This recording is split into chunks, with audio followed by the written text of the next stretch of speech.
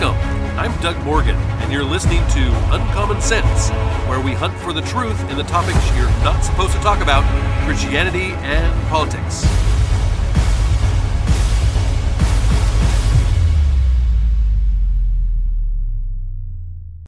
Welcome back to FOMO Fridays. Yes, this is the time of the week where we love to help you with your fear of missing out. Yes, especially for those of you that don't listen to corporate media, we want you to be able to be informed and know what's going on around the world.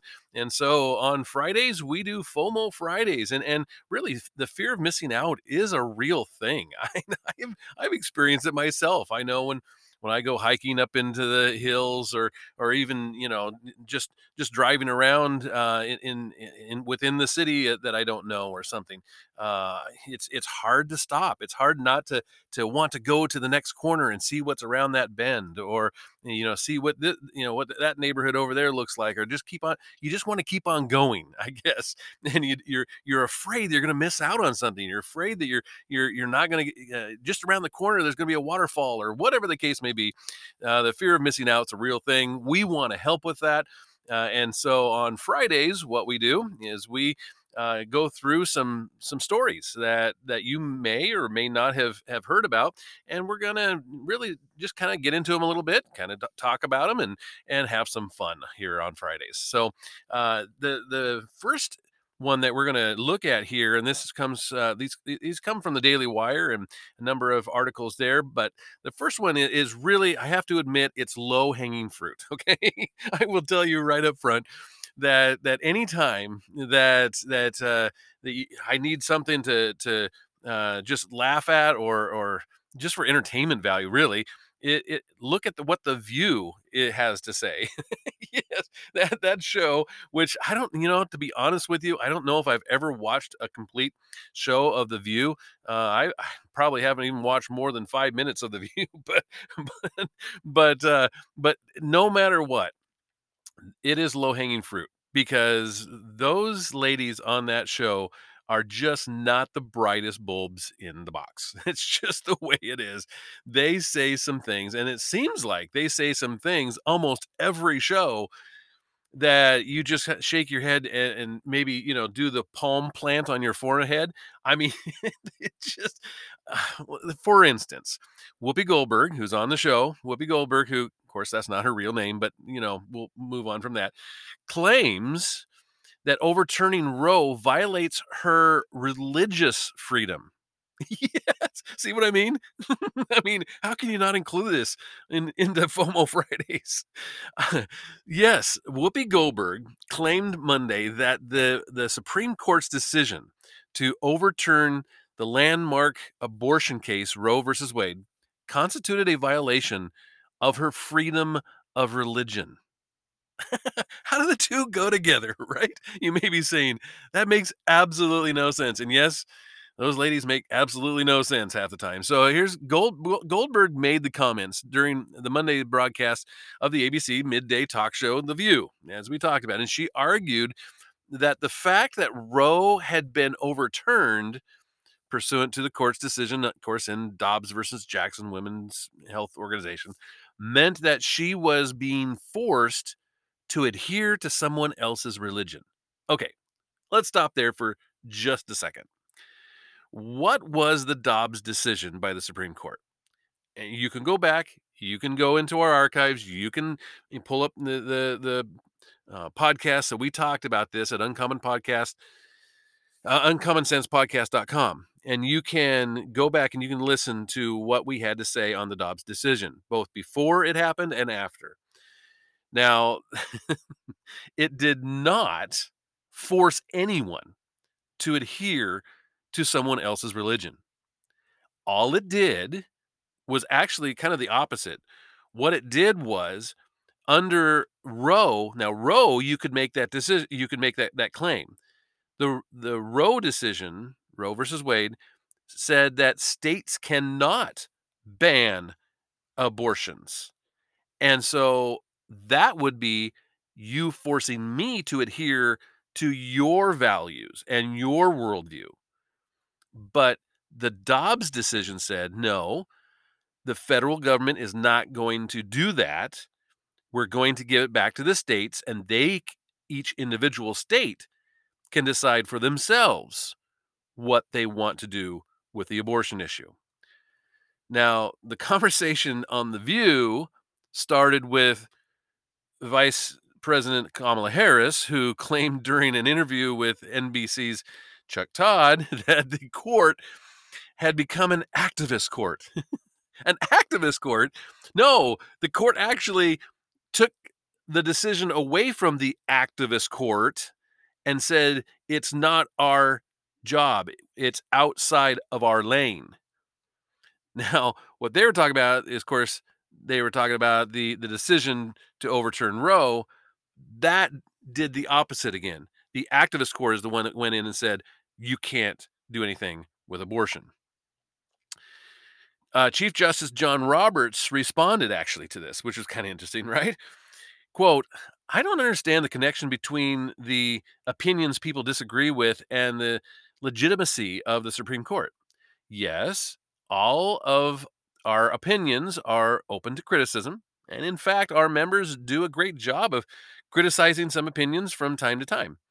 But simply because people disagree with an opinion is not a basis for criticizing the legitimacy of the court. Unquote. I would somewhat agree with him, and I find it hard to find things to agree with John Roberts, but on that one, I think we can agree. Goldberg then weighed in, arguing that because the overturning of Roe impacted the right for women to obtain abortions, she didn't believe it should be a matter of opinion. So, okay, because it is an issue that you feel strongly about, well, it shouldn't be a matter of opinion. You should just side with me, is what she's saying. I mean, can can you interpret that any other way? She said, quote, I mean, can someone's rights be a matter of opinion? She asked. I mean, I think John Roberts is being a bit disingenuous, you know. Yes, America's made some tough decisions, including letting black kids go to school with white kids, letting gay people get married.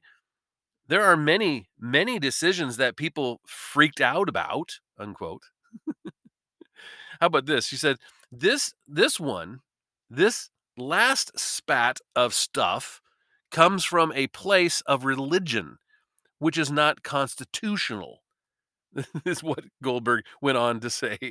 And she went on to add that restricting the right to an abortion was rooted in religion rather than law. Quote, that's not how we are supposed to be doing things as far as I remember. Now, maybe I'm wrong. Yeah, I think you are. But I don't remember. I thought I was allowed to be who I am. That's why you want to be an American, because you're free to be who you want to be. And other people don't have to like who you are. You just have to make sure you don't get in someone else's business and hurt somebody or kill somebody, she insisted.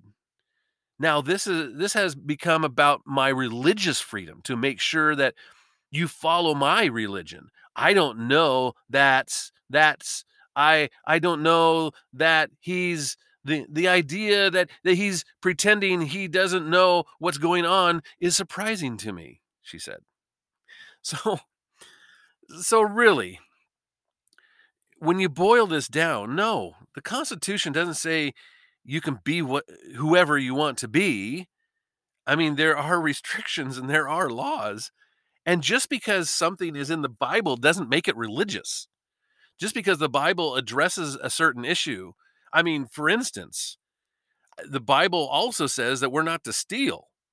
And yet, in most places, that's against the law, right? So is that forcing my religion on you by saying that you can't steal? Right? I mean, this is so ridiculous and so ignorant. It it is mind-boggling how somebody can think this way, or I guess maybe you don't think, in order to have this kind of opinion. It's just it does boggle the mind, and I just had to bring it to you. Let's look at another one. How about the Philadelphia's soda tax has been a total disaster, as we already know. All these soda tax are disasters, and according to a study that actually looked into this, they agree. If nanny state bureaucrats want their citizenry to be underweight and competent, then they need a government that is large and in charge, according to a new study. In 2017, Philadelphia Mayor Jim Kenney, he's a Democrat, turned his attention to obesity. Oh, I guess as mayors, we're supposed to turn our attention to obesity. I don't know. When I was mayor, I didn't worry about obesity as mayor.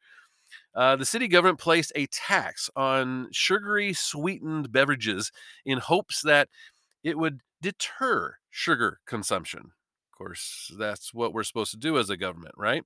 According to researchers from the University of Georgia, Philadelphians wound up consuming more sugar from other food items and even traveled across state lines to buy sodas after that tax was implemented. Shocker, right? I didn't see that one coming. As flagged by Georgia Today, the surprising behavior, in quotes, surprising behavior almost entirely offset the decrease in sugar intake from colas and other sweet drinks. Researchers concluded that the answer is not for folks like Kennedy to simply stop trying to socially engineer certain policy outcomes, but for big governments. This is listen to what they had to say here. So because this was such a disaster, what their solution to it is this. They said that it's for big government to step in and circumvent local authority and self-governance. That's what they need to do.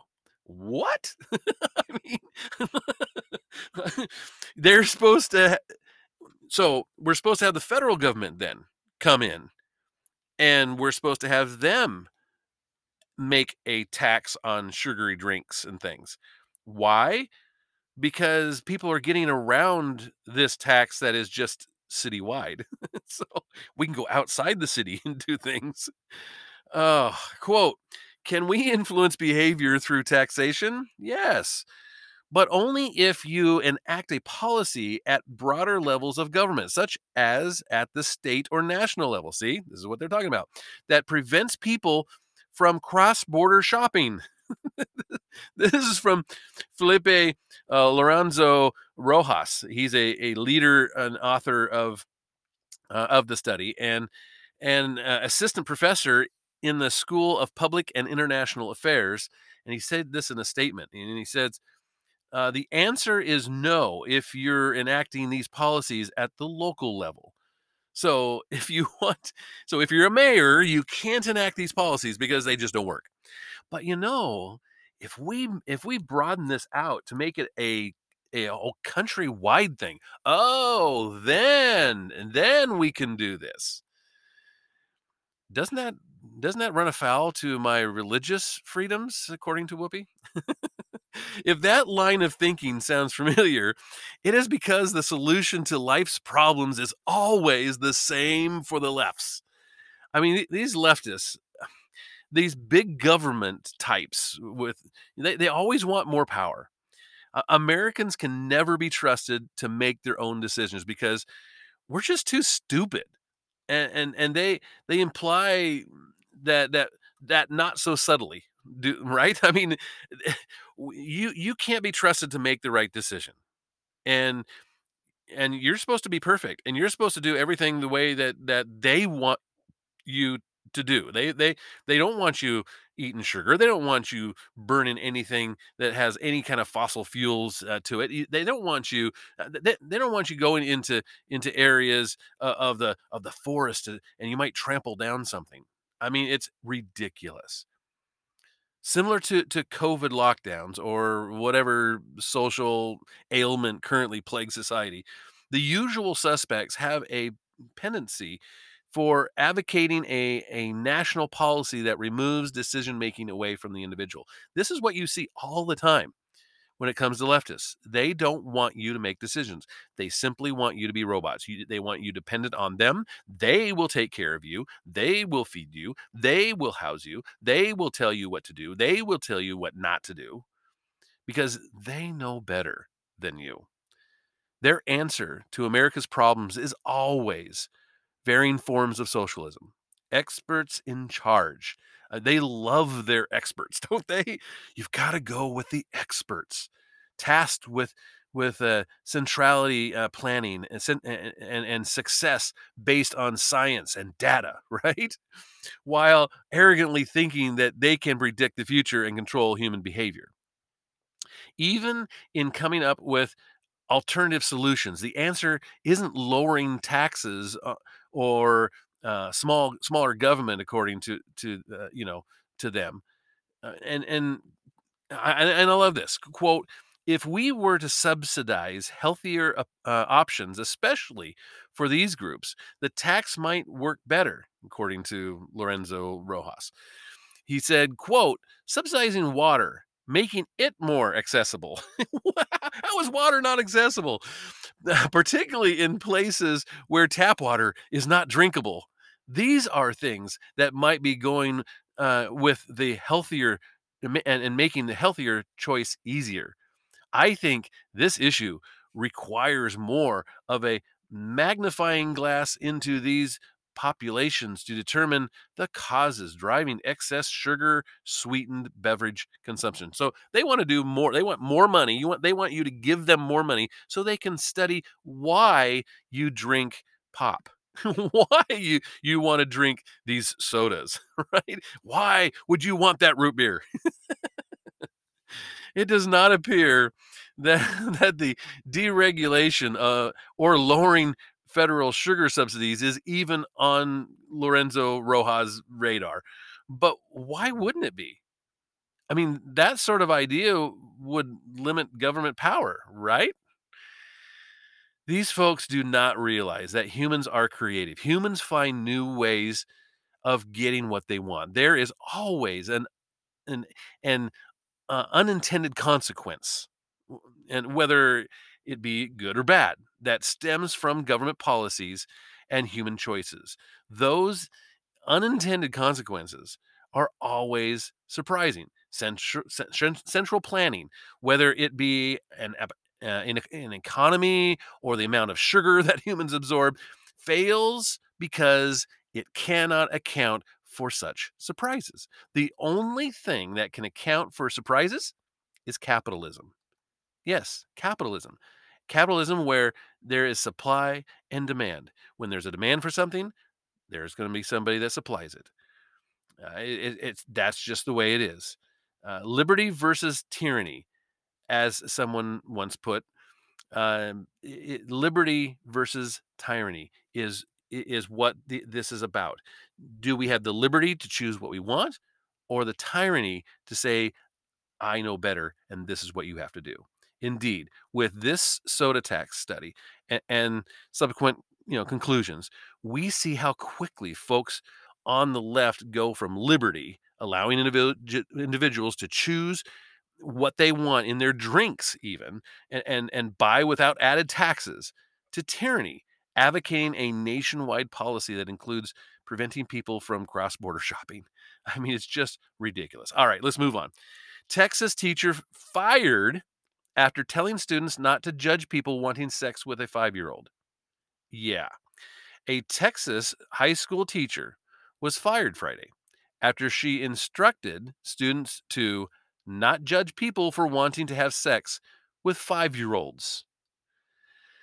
The El Paso School District, led by Superintendent Diana, and I'm going to slaughter her last name here, but it's Sayavandra, I guess is how you pronounce that. Initially suspended Amber Parker, 53, who taught English at Franklin High School in El Paso. But on Friday, the district voted unanimously to fire her after a thoughtful investigation and a thorough investigation was conducted on September 6th of this year. During a special board meeting, the Board of Trustees approved a decision to notify Franklin High School teacher of proposed termination. This actually was what was said by Chief Communications Officer Lisa Rodriguez, and she said that any allegation of potential misconduct is investigated thoroughly, and the safety of our students is at top priority. A clip from a TikTok video actually started this. It showed Parker telling her students, "Stop calling them that. You're not allowed to label people like that. Stop it. Diego, we're not going to call them that. We're going to call them maps." Yeah, MAPS. Yeah. Minor attracted persons is what that stands for. So don't judge people just because they want to have sex with a 5-year-old. So we're not supposed to judge them. According to this high school teacher, we're not supposed to judge people who want to have sex with 5-year-olds. How disgusting is that? I mean, I'm not talking about I mean, it's very disgusting that you want to have sex with a 5-year-old, but just the mentality that you would have to say, well, you can't judge that type of person. That person just wants to have sex with a 5-year-old. That's all. Love is love, right? I've seen that on many a yard sign, and many a bumper sticker. Love is love. I can love a 5-year-old. Wow. It was interesting in this that this teacher's husband actually came out and said, "Hey, this is taking down her career. Like she's had like she's been a teacher for like 30 years." And he's saying, there's just this 18-second video took down a great teacher, and this is wrong. Well, th- this is wrong. What she said was wrong. Yeah, she should not be a teacher. I don't care how long she's been teaching. Maybe she's been teaching too long herself, because that kind of mentality that you could actually say to your students that it's okay for somebody to have sex with a 5-year-old is just absolutely appalling. All right, let's move on from that, right? Speaking of appalling, James Woods said appalling. He uploads he unloads over a report that prosecutors could let 9/11 planner cop a plea. Yeah. So in other words, we have some interesting things where the prosecutors right now are thinking about letting the those that plan 9/11, to let them cop a plea. Actor James Wood took to Twitter on Sunday to air his grievance about a report that 9/11 planner, along with um, along with four of his co-conspirators, could be on the verge of a plea deal with the U.S. military prosecutors. Woods took issue with the idea that the terrorists behind such devastating homeland attacks could possibly work out any deal at all. But he also noted the added insult of the information being reported by the 21st anniversary of the attacks. Quote, "To see this headline on September 11th is appalling," Wood said in a tweet that has since been deleted, actually. Why is justice such an elusive concept in America today? That's a great question, and we could probably do a whole podcast on that one. Will the hideous among us never be held accountable? This is an outrage, and to read about it on this sacred day is an insult to the fallen. How can you disagree with that? I mean, according to reports, we have a number of individuals here who have been negotiating a deal to get the death penalty off the table. They have reportedly agreed to enter guilty pleas in exchange for that concession, as well as for treatment for their abuse claims that they have. They were when they were at Guantanamo Bay, they said that there was some mistreatment of them there, and they've been trying to get legal action taken because of that. So they're trying to wrap all of this into one. In conjunction with their alleged efforts to plan and coordinate the devastating attacks, they were that was executed, of course, on September 11th of 2001. The five men were charged with crimes including terrorism, hijacking, and 2,976 counts of murder. Um, so my question here is if I was to go to another country, how would that country deal with me? I mean, you basically you could deal. I mean, you could ask that about any country. If I was to go to another country and I was to do that, how would they deal with me? Do you think that I would be able to cop a plea deal? I I very much doubt that, and of course I shouldn't be able to. All right. Let's wrap this. I definitely like to do something maybe a little lighter or whatever as our last story and here's one that I thought might interest you. This is a show that has been very popular. I have not I've actually started the show. I'm probably I don't know 3/4 of the way through the first season. I have not seen the second season yet, but it's called The Chosen. You may have seen it. The Chosen and its creator Dallas Jenkins reportedly spoke to the Daily Wire about the uses of social media and if he thinks Jesus would have used it. Have you ever thought about that? I mean, that's kind of an interesting thought, right? Had it been available in the first century Galilee to spread his message, would Jesus have used social media? You know, it's kind of one of those things. You could probably come down on either side. Jenkins, who is the creator and director and co-writer of the fan-supported hit series that explores Jesus through the eyes and life of those close to him, admitted to us the reasons that he thought Jesus probably would have used social media. He said, "I do believe that Jesus would have used tools of the day to communicate." The film director shared that he said, I mean, the Bible is obviously the greatest example of that. When the Gutenberg press took the Bible to the rest of the world, that was, of course, his will. So I do believe Jesus would have used tools to expand his message, he added.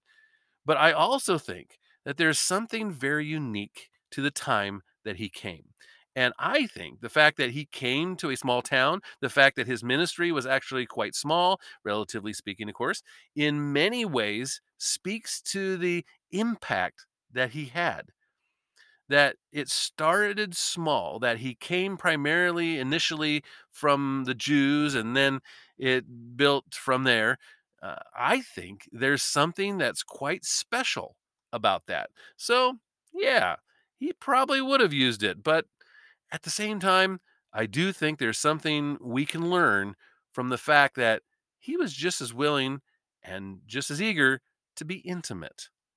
The film director also noted that he called the drawbacks to using social media that he thinks the Messiah would have seen as well. So he said, and that his Jesus relationship with each person on an individual one-on-one level was far more important than the masses. So you can see him kind of thinking through this, right? You can see him saying that that Jesus would have probably used social media because he would have used the times of the tools of the day. I can remember when I was a pastor and I had people. I would put together PowerPoints for my sermons, and I can remember one time a gentleman came up to me, very well intentioned, a really nice gentleman, but he came up to me and he said, I just don't think you should be using PowerPoint. And I said, why? Why would I not use PowerPoint? He said, well, it's kind of Hollywood. And I said, and you shouldn't have to do that. And I said, I was respectful to him, and I said, I'm going to use every tool that I can to get the message across. If somebody gets what God is trying to tell them through that PowerPoint, if that's what it takes, if it takes somebody who maybe learns better through visual than through audible, then great. Then I'm going to use that tool, even if it takes me an extra hour or two or whatever a week in order to put that together. I'm going to do it because I want to be able to use every tool that I can, and that's what I think that's what you would see here. Yes, it was very intimate. Yes, he wouldn't absolutely need it, but I think he would have used it. And I can see both sides though. And I would love to hear from you. You may have a different view. I would love to hear from you. You can always do that at uncommonsensepodcast.com. Thank you very much for listening. This podcast is a production of Morganite Communications.